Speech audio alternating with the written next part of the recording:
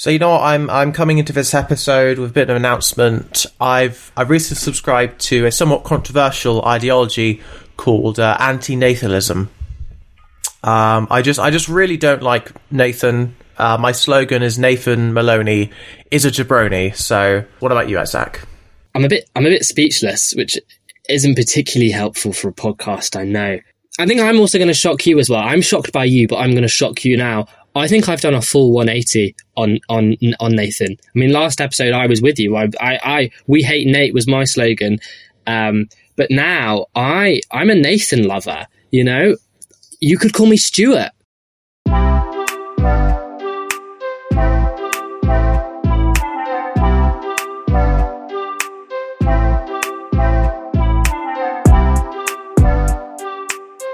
Hello and welcome back to Davis on Davis. This is the podcast all about the entire works of Russell T Davies. I'm Louis Davis. And I am Zach Copeland Green. But we're starting at the start, and by the start I mean where it gets interesting. Queer as Folk, the show that put him on the map, truly. I didn't know he was on the map. Last time I looked at the map, I couldn't find him. Well, anyway, before we get into the episode, have you done anything fun or gay or... Because those are the two main things that happen in the show, so... So remember last week where I said I went on a night out in Withington? Louis, I went on another night out in Withington, but this time it started in Fallowfield. So if you'll remember, Vince lives in Fallowfield, and Phil, rest his soul, he lived past tense in Withington. So I did a sort of a Queer as Folk homage pub crawl, but didn't quite make it to Canal Street. Oh, who are you with? I was with. Oh my God, this feels the Spanish Inquisition over here. I was with some friends. It was a friend's birthday, and she went to university in Manchester. So Fallowfield and Withington are very studenty areas. So we went to like the classic student haunts, which is very interesting as someone who didn't go to the University of Manchester, to see my home city through the eyes of students. Wow. Social convention would tell me I now need to ask you the same question. So I went to a Korean restaurant, and that doesn't sound particularly gay. It's not really, but what I did discover is, firstly, so I've had Korean food before, but I feel like I've been sleeping on it somehow, because this Korean food was actually amazing. Like, I'm completely sold. I thought K-pop and K-dramas were, part of a government trying to sort of market itself to other pop culture environments, and that is true, but clearly they're onto something, because, the Koreans know how to cook a meal. But what I did discover is I tried something for the first time, soju. It's kind of like rice wine, so it's kind of like sake, but my dad was saying that it's actually better than sake. Sake is a bit too dry, which I don't know how that works with liquid, but apparently this one wasn't as dry, which is a good thing. For me, it was just like, it just answered the question, what if vodka was nice? Like, what if vodka tasted good? What if vodka was enjoyable to drink? What if vodka wasn't just the thing that makes lemonade alcoholic? So I'm just coming onto a podcast to formally endorse soju. Check it out if you drink alcohol and also drink responsibly. I've got two questions. Well, one of them is actually a statement, but that's classic. Everyone asks a question that's a statement. I actually, on this pub crawl when we were in Fallowfield, I had vanilla vodka for the first time in a Coke. That was nice vodka, Louis. Okay, was it nice because of the vodka, or was it nice because of the vanilla? I'll tell you what it tasted like. It tasted like vanilla Coke, and it was actually a Wetherspoons Pepsi. I know what you're talking about. That is nice, but the thing is, soju, you can drink it on its own and it's nice. That's what I'm saying. Fair enough. I need to try vanilla vodka on its own to see if I can still prove you wrong. My second question, which is actually a question, unlike the previous statement, so technically this is my first question, is how on earth were you sleeping on Korean food? Because, surely that's quite messy. Sorry, I had to do it. Let's get into the episodes. So today we're covering episode 5, The Date. We also watched episode 6, but we have so much to say that we're just going to cover The Date today. We were recording this on the 23rd of January, Louis. That's the date. Oh, you were telling me the name of the episode. Sorry. I thought you were asking me to tell you the date. Never mind. Let's carry on with the episode. I'm actually very reluctant to have people peek behind the curtain, so it's going to take me a lot of willpower to not edit that out. the current day is when this goes out, which should be the 10th of February. So hello, people, on the 10th of February. We hope you're enjoying the build-up to Valentine's Day. Unless, of course, you're listening to this in the far future when we're famous and we're on episode 300 of the Davis on Davis podcast, and we're talking about, we finally caved in and we're going through, well, we cut this bit out, I don't know where it's going. So, episode 5 of the day, and now you were telling me that these 2 episodes are your favourites so far. Like I'd say, I thought episode 3 and 4 are my favourites so far, so... I'll tell you and our faithful listener exactly why I think that. And I think so far, and this might sound like a criticism of the first 4 episodes, but I felt that what we have seen so far is sort of the characters meandering. Like, we talked a lot how the first episode is just a night out, and then the third episode is also just a night out. And that, I don't mean that as a criticism. What I mean is, so far, we have sort of watch the characters. We've got to know who these people are, what their internal conflicts are, and we've had a good time with them. But character drama on television usually has an inciting incident, and we've had the death of Phil, which has given us sort of one episode's worth of drama. But I think in episode 5, continuing into episode 6, we start to see the show's main conflict. And I think if I were pitching this show to a company to get it made, and I say that because I'm currently in my master's talking about how you pitch an idea to a production company, I would talk about the main conflict between Vince and Stuart, and the sort of tension, because as we see in episode 5 and 6, Vince's dating life finally gets interesting, and that causes, I want to say, a rift between him and Stuart. And I think there we go, okay, this is really, these characters are so well established that this is what the show was always coming towards, and I sort of enjoyed starting to see the drama unfold, if that makes sense. Well, let's find out. So we start off in a almost formulaic way, where Stuart's hookups sort of leave his apartment as his sister and kids arrive. This is the new thing. New character alert. Stuart's sister, she has 2 kids. She's telling him he has a date. We're honestly not too bothered about this because we're watching 2 guys leave his apartment and it's hilarious. But as it turns out later, at some point during this interaction, she did ask him to babysit them. And then following on from this fact that something a little bit different, meeting a new character 5 episodes into the series, we also now see in the twist of the formula, Nathan leave a guy's house. Nathan now is finally sleeping with other people who aren't Stuart. But he sort of fobs him off outside. We sort of get a really interesting reversal of roles. I don't know if you noticed that throughout the episodes, but sort of... I don't even think it's a reversal. I think it's a handing down of roles. I think, Stuart was Nathan Stewart, and now Nathan is Daniel Stewart. But he doesn't do it in quite what I think is quite... That's the name of the hookup, by the way, Daniel. Oh, brilliant. There isn't an exact echo of Nathan stealing Stuart's lines. There is Daniel echoing Nathan's "Am I going to see you again?" And Nathan doesn't quite steal Stuart's line, because I don't think Nathan is as good a Stuart as Stuart is. And I don't mean good in a morally way, because I'm not saying what Stuart's done is good. Good at being a Stuart. Exactly. He wouldn't be in the highest earning band for being a Stuart, No, exactly. He wouldn't get promoted to the top. He's still an apprentice in the office, a junior. He's a junior role. Yes, in Stuart's office. That's not happening. He's not interning at Stuart's office. That's No. We're doing fan fiction at this point. It's a metaphorical office. And then, as we follow Nathan, we find out that he is still staying at Hazel's, that's Vince's mother. And Hazel's on the phone with Vince at the supermarket, and he tells her he's been there a fortnight. So, that's how we find out that it's been a fortnight. He's still there after 2 weeks. Which I really enjoy. This is my favourite time jump in the episode, because I like how established everyone feels in their roles. And I'm rather, I said at the beginning of the episode that I haven't quite turned 180 on Nathan. I don't love Nathan, but I kind of don't hate him anymore. I still have mixed feelings about this scenario, but I quite like how the drama has sort of settled him into this role at Hazel's.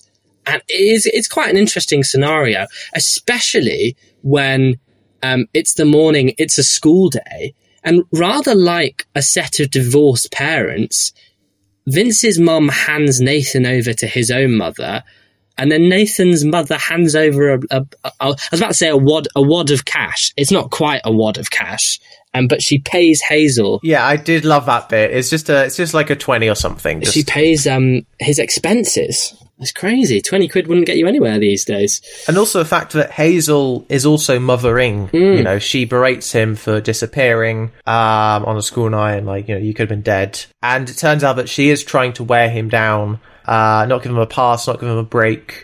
This is not a safe space. This is an alternative family arrangement. And you're in the alternative family, you will follow the alternative house rules. But she still gets Vince to buy him Weetabix on his colleague discount. Yes. Very interestingly, we find out, not quite in this scene, but these are the pair of episodes where we find out that he works at Tesco, doesn't he? Okay. I didn't realise it was Tesco. Yes, they don't say the colour scheme isn't very Tesco. Is that what it used to look like? They don't say the big T word, but they do talk about club card points. Now, unless... If it's not trademarked, if it's not a trademark term. Maybe I ought to do more research before each episode of the podcast. I am not a supermarket recent history expert, so I can't tell you then if I've actually just made a blundering error and he doesn't work in a Tesco, he does just work in a generic supermarket that has a card. Fan theory, he actually works in the Metaphorical supermarket from Cucumber. Any Cucumber fans? Resounding silence. Just me? That's because we can't hear the listeners, they can only hear us. Right, and then we're at the supermarket with Vince, and who shows up but Cameron Roberts? And for those of you who, like me, are constantly confused by the names in this episode... Australian guy. That still wouldn't help me. Australian guy at Phil's funeral. There we go. The accountant. And finally, I'm vindicated because we do find out that he was indeed flirting with Vince. He wasn't just being a weirdo that was getting Vince and Stuart genuinely mixed up. He asked Vince out on a date, which is kind of crazy. We finally get a more standard, dare I say, heteronormative idea of dating in the show. Hence the reason why the episode is called The Date. It's not talking about a produce that Vince has picked up on the supermarket. Well, he certainly picked up something. No, I do love dates, though. Do you like dates? No, I can't say I do. Dates are the best. I just want to endorse dates in this episode. Soju, dates. But Vince has picked up a date from the supermarket. There's a bit in there somewhere. I'm not talking about the date stone. So now we get some amazing Stuart antics. He travels from his office just to talk to Vince about this date. Just to tell him, hey, you know, you got to go on a date, or you shouldn't go on a date, or you should come out with me, or who knows. I love that he can just ditch his office and do some gay drama, and then come back to the office to continue where he left off. I wouldn't be surprised if Stuart doesn't secretly run the whole company, you know? Because he's making bank because he lives in that massive apartment, and he just comes and goes whenever he chooses, you know? And he's got an assistant, who's at his beck and call 24/7. It seems. I wouldn't be surprised if he's like the secret. What's that program? Secret Boss. I wouldn't be surprised if Stuart's the secret boss. Undercover boss. Yeah. And that's why in episode 2 we see him in a meeting and they're looking at shirtless men because he's got some secret agenda running. It's all a conspiracy theory. Yes. And Stuart just wants to push the gay agenda. So they're chatting in the car. We also find out that Nathan is not the first person to use Vince to get to Stuart. It turns out that that's happened before. He brings up another time. I love the world building. I love that sort of as we spend more time with these characters, you know, the backstory keeps getting fleshed out in all these little lines. You don't need like actual flashbacks. You can just have good writing. And we get a beautiful bit of detail about Stuart and dating. He once went on a date, but he shagged the waiter. Yes. So in character.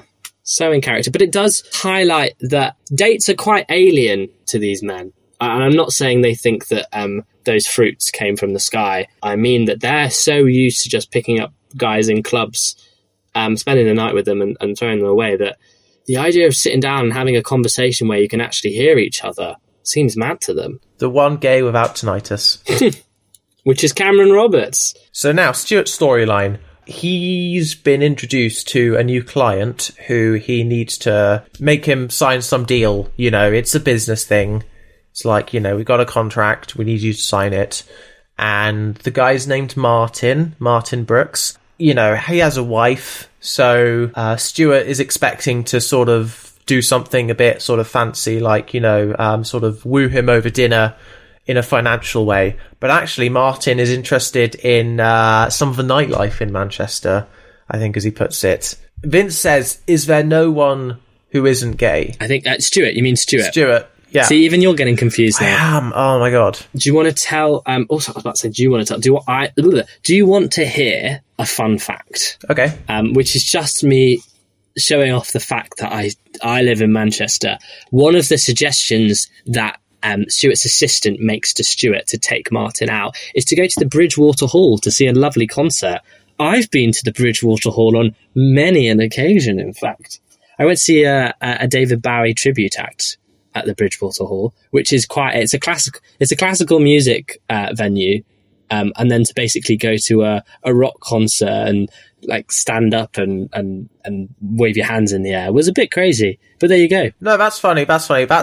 You get that a lot of the Brighton Dome. It's also like a classical music venue, but I've been to gigs there. For some reason, they physically go to the Bridgewater Hall just for Martin to say, actually, I don't want to go to the Bridgewater Hall. And they do actually film it in the foyer and just outside. I'd recognise those doors anywhere. Oh, cool. I have a thought about Martin, because obviously Martin is married with a wife and a child, and then it does turn out that he's a little bit fruity.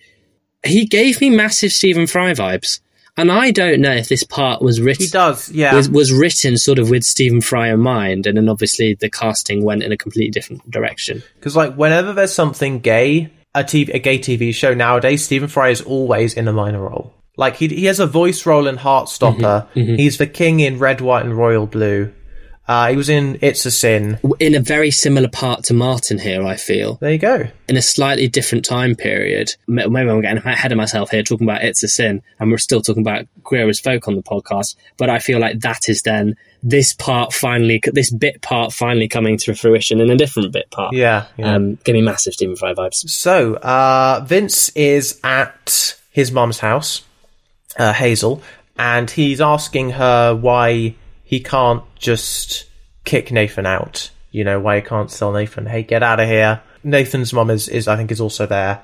You know, she is scared that he'll like run away to London because he keeps like threatening to do it. And he's because we physically saw him threaten to become a rent boy in front of Hazel when he first went to Vince's mum's house. And I can only... Do you think he's saying that to his mum? Do you think he's saying, I'll pimp myself out? I mean, he's been with them for 2 weeks, you know, and he hasn't stopped being so shouty, so he's probably said a lot of stuff. So now it's the evening, and Vince is on his date, and Stuart is in Canal Street. Yes, he is. And he's taken Martin with him, clearly very keen to see this particular nightlife. It's a bit of a sick... Well, I say sick. Do I mean sick? What do I mean by sick? It's certainly a noteworthy moment to see Stuart suggest to Martin that he get with that blonde young man over there who turns out to be Nathan. Obviously pretending that he doesn't know Nathan. And then Martin... He goes through the same thought process that we did at the very beginning of episode 1. And I remember the discussion that we had, Louis, about... Is it wrong that a youth is there? Because Stuart does then say, oh, the boy's 15, and Martin seems quite... Disgusted. Yeah. I think even at this point, something else is going on with Martin, and there's another reason why he doesn't want to get with Nathan, which I think is then revealed later. Okay. So Nathan, you know, he's sort of come there independently with Donna, but it's the one bar they all go to. And he's with Donna, and his Daniel hookup finds him, tracks him down, and is like, hey, it's me, you know, I'm seeing you again. Nathan says to Donna, you know, like, we're leaving right now. But it's nice because actually from here, they do become a bit of a crew. Like, Daniel ends up reoccurring, and it's funny because there are all these characters, and you just never know when you first meet them whether or not they're going to come back and become a recurring character. I think that's the point. And I suppose in real life, people are like that. You meet someone, and you don't know if they're going to become a massive... You know, you meet a stranger on your bus, and they could become your best friend. Art imitates life. Crazy. Yeah. What's interesting is, what do you make of when Daniel introduces himself? Well, I say introduces, when he says hi to Nathan, and Donna realises that this is a young man called Daniel, she starts describing a strapping young lad. That's a different Daniel. Mm-hmm. Well, that's interesting, because basically this will have happened within the last 2 weeks, you know? Nathan, first he gets with Stuart, and then he can't get over Stuart. And only after episode 3 and episode 4 does he, you know, now settle into living a more free and more promiscuous life. So yeah, the fact that in 2 weeks he's already found 2 Daniels, he's been busy. Well, I want to challenge you on this. I don't think it is 2 different Daniels. I think, but because Nathan is a little shit, sorry, shouldn't say that. I'm actually on his side now. I don't hate him anymore. I think because we've already seen him boast and sort of, especially in episode 2, be quite playful with the truth about who he's sleeping with. I just think he's over-exaggerated to Donna the caliber of man that he slept with. Wow. That's what I want to argue. No, that's a good theory. I like that theory, yeah. And I think he's being caught out on a white lie here by Donna. He's trying to cover by saying, oh, that's a different Daniel. Yeah, no, he doesn't want to admit that he cares about Daniel. And so he's like, well, it's a different Daniel. No, that's a really good observation. I really like that. I'm sold. What can I say? That's now that's also my headcanon. What can I say? I just understand character drama. And so, because the discussion he had with his mum earlier got a bit heated, now Vince, at the date with Cameron, I might add, is on his phone, and he calls Stuart because he knows that Nathan is going to be there, and he's like, look, you got to keep an eye on him. And Stuart's like, I don't need to keep an eye on him, you know? And he's like, yeah, he's your problem. And this is sort of a running kind of conflict, is like basically how Nathan gets in the way of Stuart and Vince, and of course now how Cameron gets in the way, but we'll get to that. I feel like at this point we're taking for granted just how much Nathan has imposed upon Vince's life. We've seen him before, he just gets left holding the baby in the club, but now it's a literal fact of Nathan is existing in Vince's childhood bedroom. He's physically taking up his space. Yes. That's crossing a lot of boundaries, I think. So then we get the phone scene, and if you haven't watched Queer as Folk, then we would recommend that you just watch the show, especially for like this scene, because we're not going to try and put it into words. But basically what happens is there's a bunch of people all trying to phone Stuart, and some of them, because Stuart keeps having to take new calls and about different things, they all end up trying to phone Vince to tell Stuart something. And Vince is like, I'm not with Stuart. And so then he's talking to Stuart a lot. And the web of intersecting plot lines gets sort of thicker and thicker. Meanwhile, Cameron's just there, watching Vince on his phone, getting visibly pissed off. So the things we find out, right, is that Stuart hasn't come to babysit his sister's kids because she wants to go on a date. And obviously she can't, as a single mum, do that if she hasn't got a babysitter. So she's annoyed at him about that. His assistant calls to tell him that Martin's wife has called to say that their roof has fallen in. Their roof is broken, it's fallen in. And when he tries to tell Martin, hey, it's your wife, you know, she needs to speak to you, he's like, I'm not here.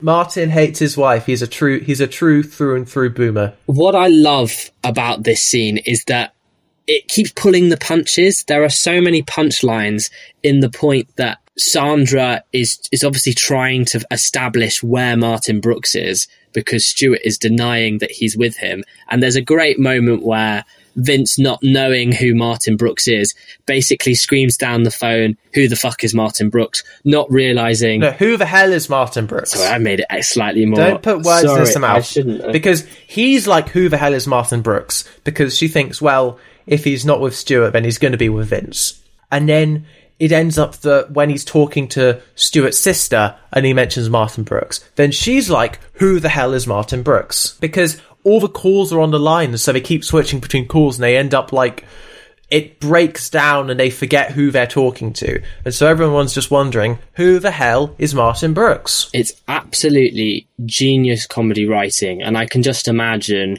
Russell T Davies sitting there going, this is the episode that leads to this scenario. It's so well built up and it's such a fantastic comedy moment. And I think what makes the scene even better is the context, is the idea that we know by now that if you want to know where Stuart is, you speak to Vince, because Vince is always training. But we know that. We've seen that in the previous 4 episodes. And that's why what I said at the beginning, I'm not putting down the first 4 episodes because they meander, because we get such a great sense of who Vince and Stuart are and what their relationship is.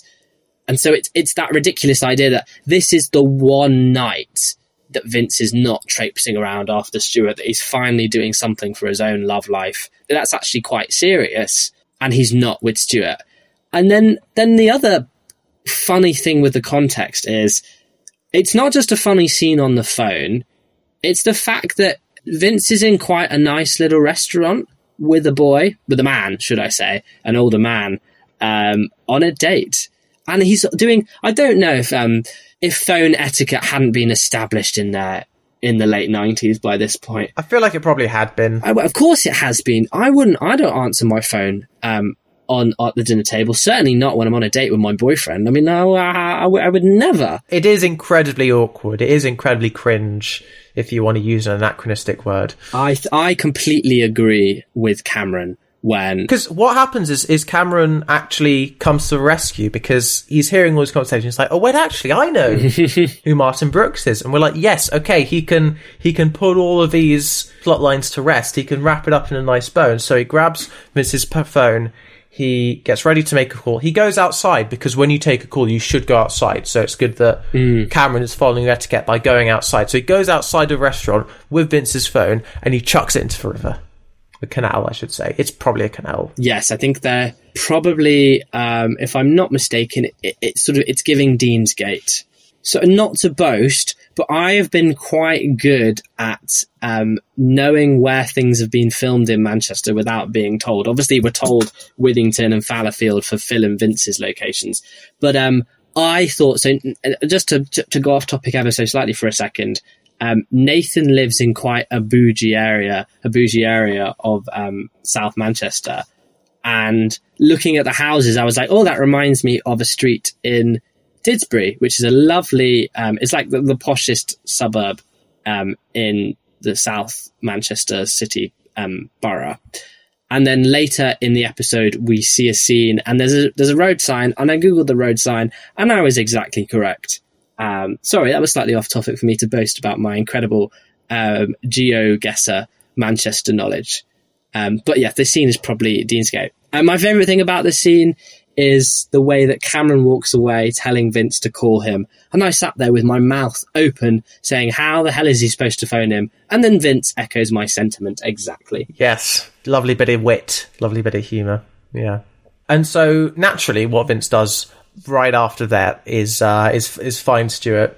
He just goes to Stuart, and he's able to find Stuart without a phone, without texting him, without Find My Friends, because he knows where he'll be. He's got the Stuart sense. He can sniff him out. Yes. Or he'll just go to Canal Street during the evening. Well, no, what I'm saying is always in the same place. Yeah, exactly. There's a routine, you think you talk about sort of married couples getting into a bit of a routine and it gets boring.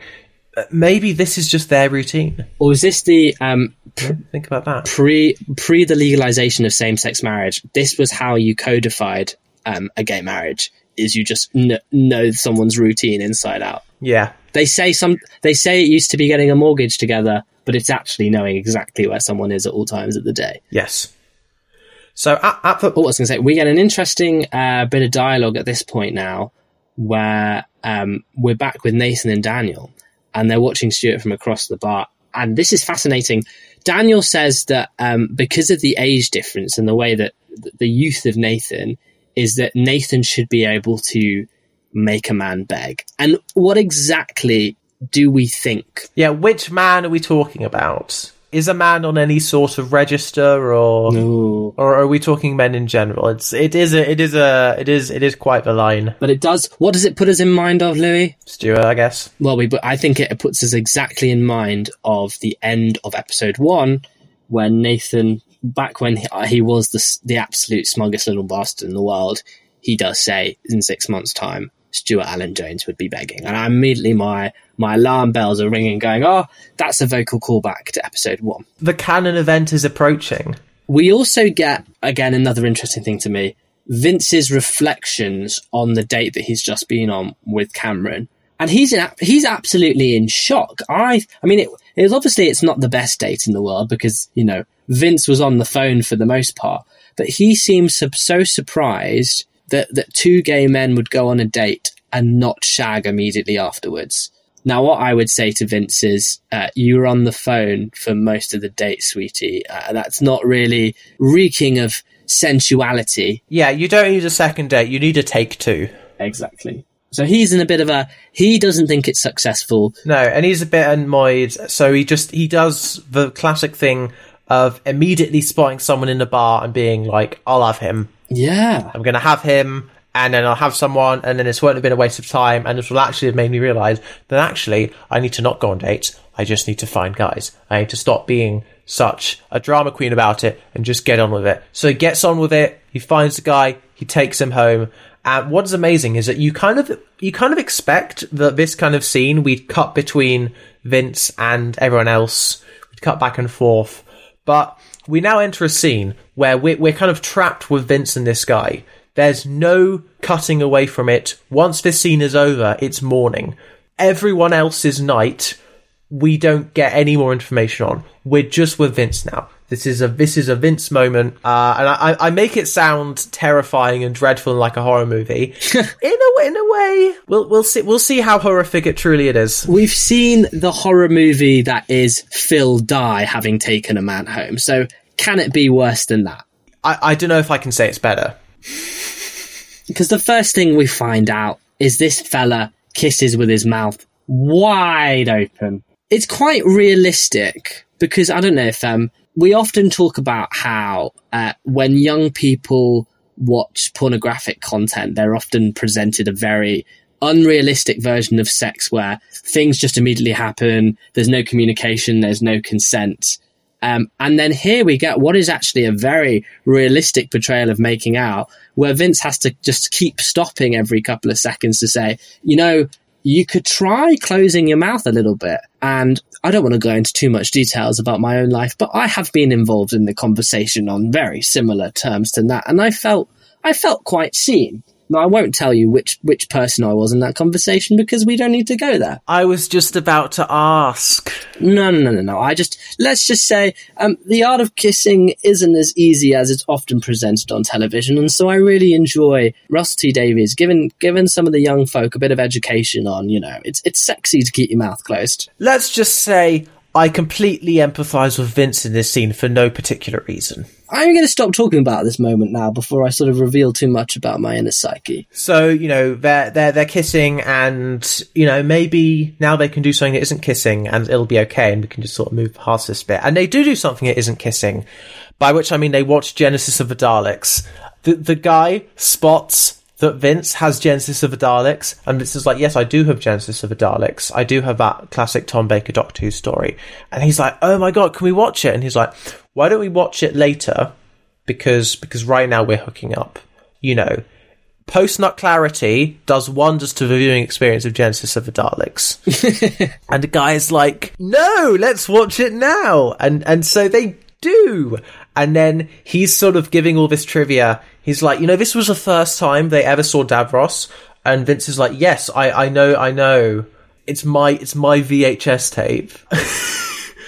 This is like Vince's Vince. It's like Vince has found his Vince. And Vince is doing a bit of self-reflection because he's like, oh my god, Am I Stuart's this guy? Do I agree with that? Do you agree? That's a hot take. That's not canon. That's just a hot take. I'm going to say, from episode 1, I was quite vocal about the fact that Vince is a fanboy, but he's not your traditional fanboy who, I'm going to say virginal, who sort of isn't cool, isn't socially acceptable. And here we see a man who already we find out that he's not very good at kissing, which means he clearly doesn't have too much experience doing it.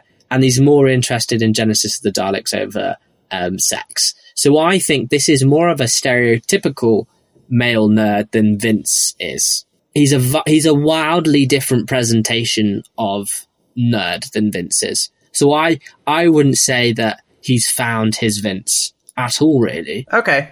That's fair. The guy also says molto bene a few times. Which, in this context, I mean, obviously watching back with hindsight... Yes. This is a very funny moment. You go, oh, he's quoting Doctor Who before Doctor Who is even quoting it. Yeah. But otherwise, he is just a really weird man who sits there watching Genesis of the Daleks going, molto bene. Well, honestly... strange. Yeah. Fun fact for you. Yep. And I always say fun facts, and it's never actually a fun fact. It's just, here, I'm going to tell you an anecdote about myself now. This was a scene from this episode that I had already seen before watching the episode in its entirety. This is probably one of the first things I had seen in this show, probably because I'd watched like a YouTube compilation of all the Doctor Who references in Queer as Folk. And I watched this scene going, I've probably never related to anything quite so hard in my life. I think I am potentially one of those people that would probably get so distracted at the thought of an amazing, or maybe that's just my ADHD. But obviously now, thanks to iPlayer, I probably would be able to prioritize a bit more. Because you have to give our unnamed hookup man a bit of credit, because he might not have been able to acquire a VHS of Genesis of the Daleks. Not that it's a particularly rare episode, it is considered to be one of the best. Here I am talking about Doctor Who a bit too much. Maybe we should move on to the next morning before I get carried away about Genesis of the Daleks. Yes. So, we find out what happened of Martin and Stuart. They were both fine, none of them died. We're not doing that again. They're just sort of outside his office, and Martin has to catch his train. But he's like, no, I'm going to cancel his train. I want to stay here. I love this. And Stuart is like, do you want to stay on Canal Street forever, wasting your life away in these bars? And he's very dramatic about it. And you wonder, like, you all right, Stuart? Are you doing a bit of self-reflection here? Are you projecting a bit? And so after terrorizing Martin with a prospect that Manchester will suck him dry in a bad way, Martin is like, I'll catch my train. My train's at 11. I'll catch my train. Do you think here that Stuart is showing a bit of self-awareness that he's stuck in a system? Because I do think by this point of the show, we've started off by celebrating the gay lifestyle and saying it's great that these men are free to be able to live the lives that they want, and now actually starting to question whether, nearing 30, Stuart's actually fundamentally missing something in his life. And is this him displaying that he's aware of that, or is this just a ploy that he's saying it to Martin? I think a bit of both. Yeah. Maybe he does want to get rid of Martin, Oh, he definitely... The gang is already full of people that keep showing up. We don't need Martin in there. Not to be ageist. Sounds like something an ageist would say. All I'm saying is Martin should go home and fix his roof. Yeah. He should fix his roof and then fix his marriage. So Donna and Nathan are doing PE. They're walking on, like, some course in, like, a nature park, Yeah. Is there one next to the school? How does that work? I do not know. Are they on the really, really big school campus? What I like about this scene is, as they're talking, Nathan is smoking a cigarette, and I'm copying the gesture. And again, I understand that faithful listener cannot see the gesture that I'm doing, but he's smoking a cigarette in possibly the single most gay way you could smoke a cigarette. I'd love to see the stage direction here. That probably does say he's smoking a cigarette very gaily. He's smoking cunt, is what he's doing. Yes. And it's nice. Is that the right choice of words? It's interesting to see Nathan, in this setting, fully embrace his homosexuality in the way that he is holding himself. we've seen him very shy and naive. We've seen him very boisterous. And now he's sort of not quite in the middle, but sort of slightly more neutrally, but just nicely camp, if you know what I mean, I think. Yeah. That's a nice reading. You know, I didn't really think of that. So I can get so much from a limperist. No, you can. I think because like these episodes are longer than the amount of content they're talking about. So clearly we are doing some fine reading. We are spending our time on this show. So Donna warns Nathan about child services. She's like, you know, this living situation you've got, if they find out, could be really bad. And Nathan's like, you don't understand how hard it is for me because you're straight. And then she's like, I'm black and I'm a girl. Try that for a week. Because at this point, I was still anti-Nathanist, you know. I was very much with Donna here. I was like, put him in his place. What do you think of the line? It was sort of one of those, Yas Queen scream, I already adore you, Donna, but I can't adore you more. But I also, at the same time, was going, thank you, Russell. And I'm not quite on the hate train again, but I didn't want to slap Nathan at that point because it's important to recognize that the show has been so focused on white gay men so far. And that actually, if this show was being made today, which ironically it is over in the States, they're remaking the American version of Queer as Folk. The show is obviously a lot more diverse, and really you can't tell these stories without being aware of the intersectionality of what it is to be a black gay man, what it is to be a white gay woman, a black gay woman, a black straight woman. And so I think there's a subtle acknowledgement that although the show isn't quite breaking all the ground it could with its portrayal, I think Russell T Davies is aware of the limits that he's under and is doing his best to sort of put in that acknowledgement. And so I'm really glad that someone pokes Nathan in the ribs, metaphorically speaking, and that's Donna. Yeah, I think that is a good line, but I wouldn't want to give him too much credit because so the next scene we're introduced to Lance, who's a black straight man who's staying with Romy to try and for visa reasons so he can stay in the UK.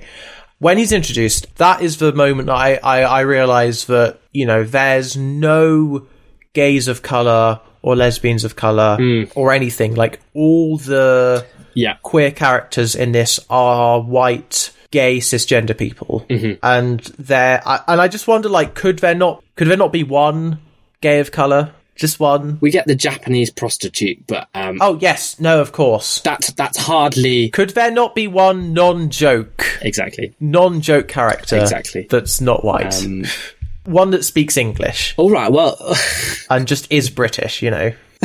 Well, not in the sense that Britain is more diverse than just white people. That's what I'm saying. So wherever the gays of colour who are British. And thankfully, later dramas, which we'll talk about, obviously make steps in the right direction. Yes. But no, I think it's right that there's a slight acknowledgement, but then there is also, I think we should be better to acknowledge the show's failings in that respect as well. Yeah.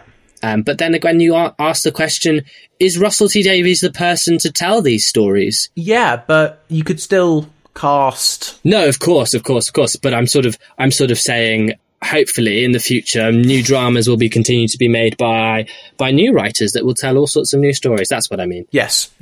So Stuart visits the lesbians, and he finds out that Nathan is there, and he's like, "Why is Nathan here?" And they're like, "Oh yeah, we're letting him stay because he can babysit Alfred." This show is just collecting alternative father figures for Alfred. Do you want to know a fun fact? And by fun fact, I do mean anecdote about myself. Yeah. So when Stuart arrives back at Romy's house, yes, I remember Romy's name. He has come back with Alfred because I think he's taken Alfred for the day, hasn't he? And Romy says, "Oh, where did you take him?" And he says he took Alfred to Alderley Edge. Now, Alderley Edge is technically not in Manchester, it's in Cheshire. It's a lovely, posh, woody part of Cheshire that's not too far from Manchester. And it's actually where my mum and her family are from. So that was a nice... I've got in my notes, I've just got in all caps, Alderley Edge reference. Because it's nice to have my family's place of origin included in there. Absolutely. That was, again, another fun fact that probably only I find fun. So apologies, dear listener. If there are any time travelers who want to track Nathan down, track Zach down through his lineage. So Stuart is like, why the hell is Nathan here?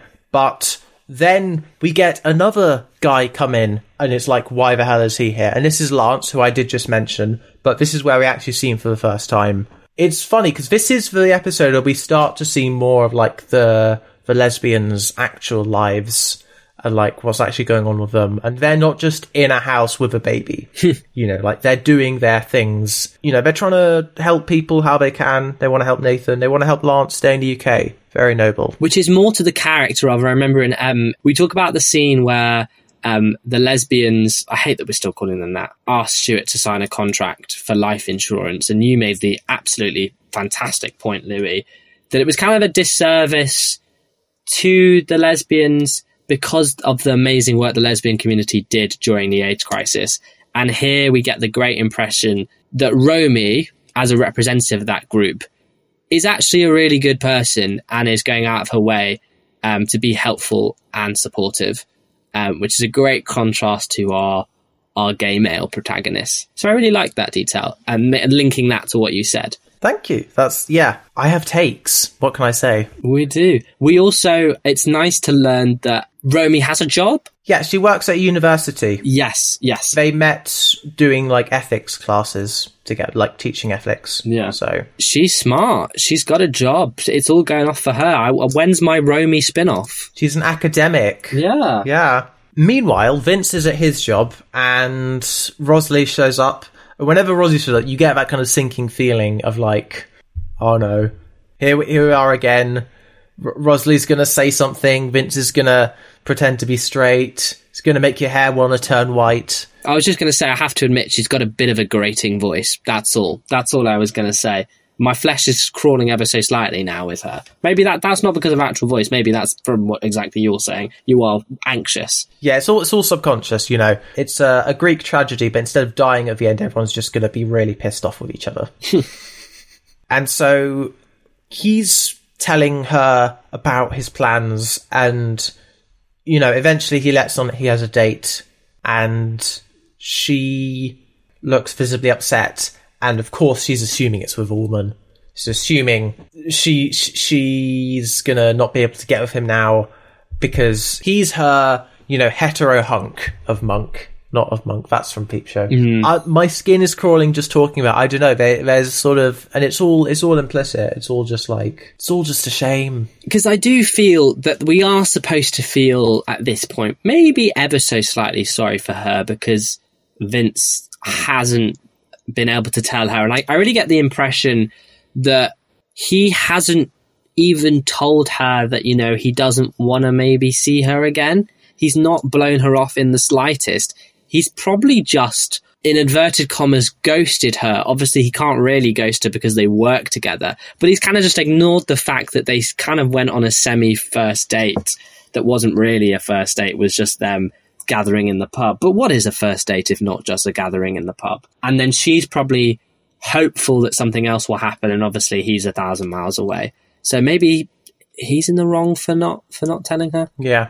And Stuart goes over to his sister's house, and this morning it's nice because we're sort of seeing a lot of the pieces get picked up from last night. The fact that these people's lives continue after the night, and so we wrapped up Martin.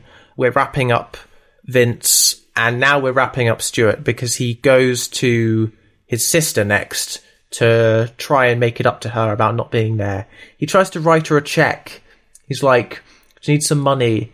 And it's like, she needs to go on a date is what she needs. She needs a guy who will treat her right. She needs some ethical dick, and you're denying her that. Maybe he's thinking that she'll use the money to buy a babysitter to be able to go on the date.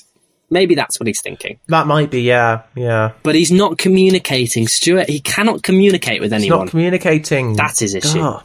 So then Vince, trying to make it up with Cameron now to resolve another thread, he's like, hey, why don't I take you to Canal Street? Why don't I show you my side of town? You know, we've seen your thing.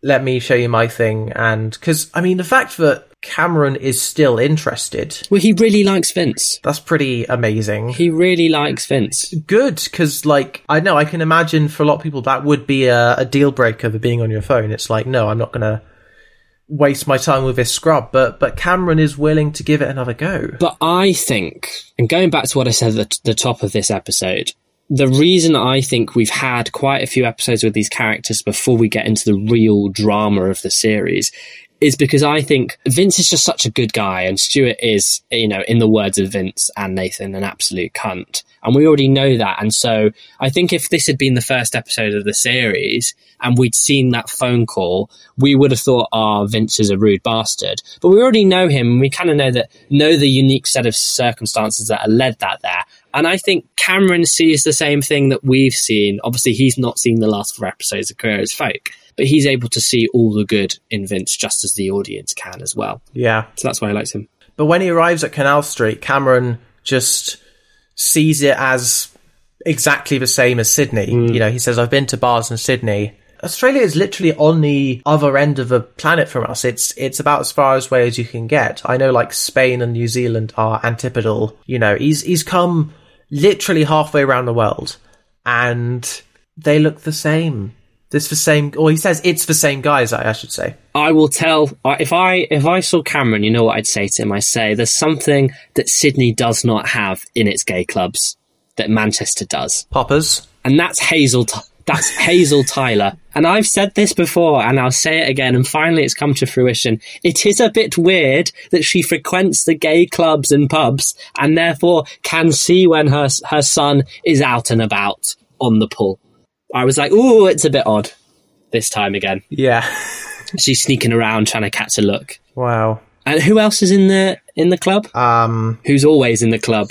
Everyone's favourite teenager. He is in the club, right? I'm not misremembering. I don't remember. He probably, you know what? He probably is. No, he's not. No. It's Stuart. It is. That's where I was going. But Nathan's probably there somewhere. Yeah, Nathan is probably... No, this is actually surprising, because I was just sort of expecting Nathan to be there, but now I realise, actually, this scene... And it is a great, like, 3-person scene between just the 3 characters now, which is sort of... We're so used to seeing entourages and, like, posses and groups and, you know, the gang. But tonight, it's just 3 people. And so we do get this explosive kind of unstoppable object, immovable object, unstoppable force. But it's Cameron and Stuart. We got there in the end. Cameron obviously being the object and Stuart obviously being the force. Yeah. And they clash. We can tell straight away from the way that Stuart is walking, and as he walks up to Cameron, he is absolutely out of it. He is pissed out of his mind, just by the way he's walking, and then by the way that he talks when he's talking to Cameron, which is shocking to us because we've seen Stuart out boozing, you know, taking those mysterious drugs in episode 1, snorting something in the bathroom with Vince in episode 3. You know, we're no stranger to seeing him out on the town, but I don't think we've ever seen him in such a sorry state as we see him at this moment, and then a similar moment in episode 6. It reinforced my thesis that I had throughout watching this entire episode, that Vince and Stuart, just as at the beginning I said that we had that discussion about how Nathan has taken on Stuart's role, I actually think as well Vince has taken something of a Stuart role and Stuart's taken something of a Vince role in this, that sort of Vince is finally the one that's lucky in love and Stuart's traipsing around after him. I reckon they swapped roles. It reveals a sort of codependence that we maybe hadn't seen so much because we'd only ever seen it from one perspective, but actually they lean on each other. Yeah. It is interesting to see, like, Stuart, I mean, I think, you know, financially and everything, he's fine, but, like, emotionally, he is on a bit of a spiral, and we're going to see this in the next episode too, that, yeah, he's not doing well, and he's, like, immediately pissed when we first see him in the club, or in the bar. And I agree when, so Vince, after this, he ends up taking Cameron home, and Cameron says, oh, your mate made a pass at me. And I kind of think that's what Stuart was doing. He doesn't, the dialogue that we see, we don't see him directly saying that, but I do think there's an implication in the dialogue that Stuart is trying to come onto Cameron, or at the very least steer Cameron away from Vince. Now, Vince is very doubtful that his best friend in the whole world would do this to him. But I definitely, from what I saw, I definitely see some jealousy in that codependence between the two. Exactly. Because, like, Vince doubts that Stuart would fancy Cameron just because, you know, you're not his type. But it's not that Stuart really fancies Cameron. I think he just doesn't like the fact that someone else has taken such an important role in Vince's life. But, you know, eventually they make up. And we get another freeze frame. I've noticed this. Whenever an episode ends in sex, we get a freeze frame. And finally, it's Vince's turn to freeze frame. We're full on reversing. Yes. Although I imagine Cameron's probably one doing the freeze framing to Vince, but you know, or no, I shouldn't make any presumptions there. What I love about the end of this episode is we've seen in this episode Vince cop off with that weirdo, and then they kind of fail to get to the shagging part because this other guy is too much of a nerd.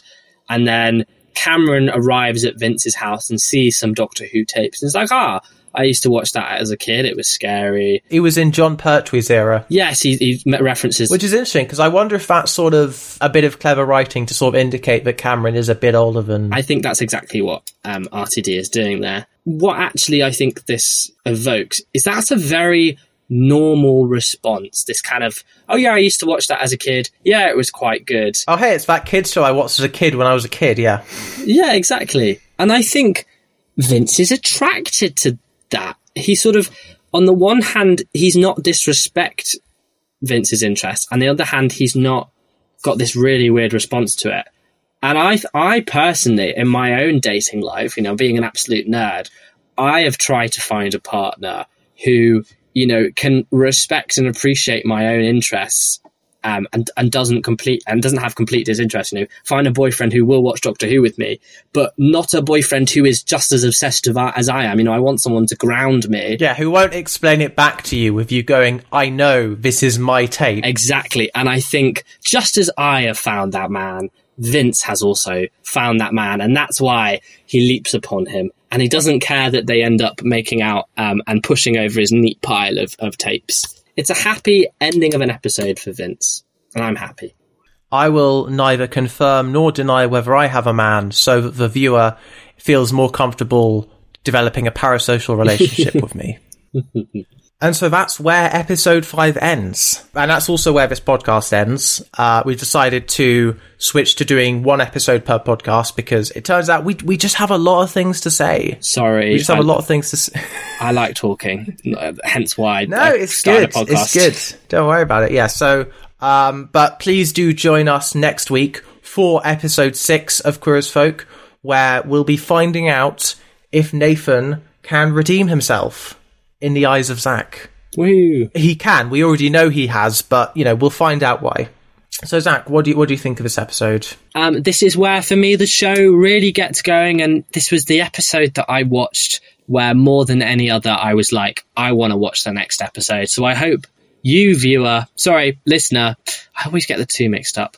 You are chomping at the bit and are absolutely shocked that we've split to one episode and that you can't wait for next week to find out our opinions on episode 6. Yes. So, thank you for listening to Davis on Davis. You can follow us on Instagram at Davis _on_Davis. You can follow me at Louis on air, actually also with a full stops between the words. On Twitter, I'm Louis on the air, all one word. And you can also check out Lit Lab London to see the science communication stuff I do. And Zach, do you want to plug anything? Yeah, so I'm currently streaming Posh People Playing Dungeons and Dragons. It's a bit of live play. You can follow us on all social media at RPRPGs. That's brilliant. Actually, another peek behind the curtain. So this is recorded just before the first episode goes out, so we have no idea how this podcast is being received. So please like us. Goodbye.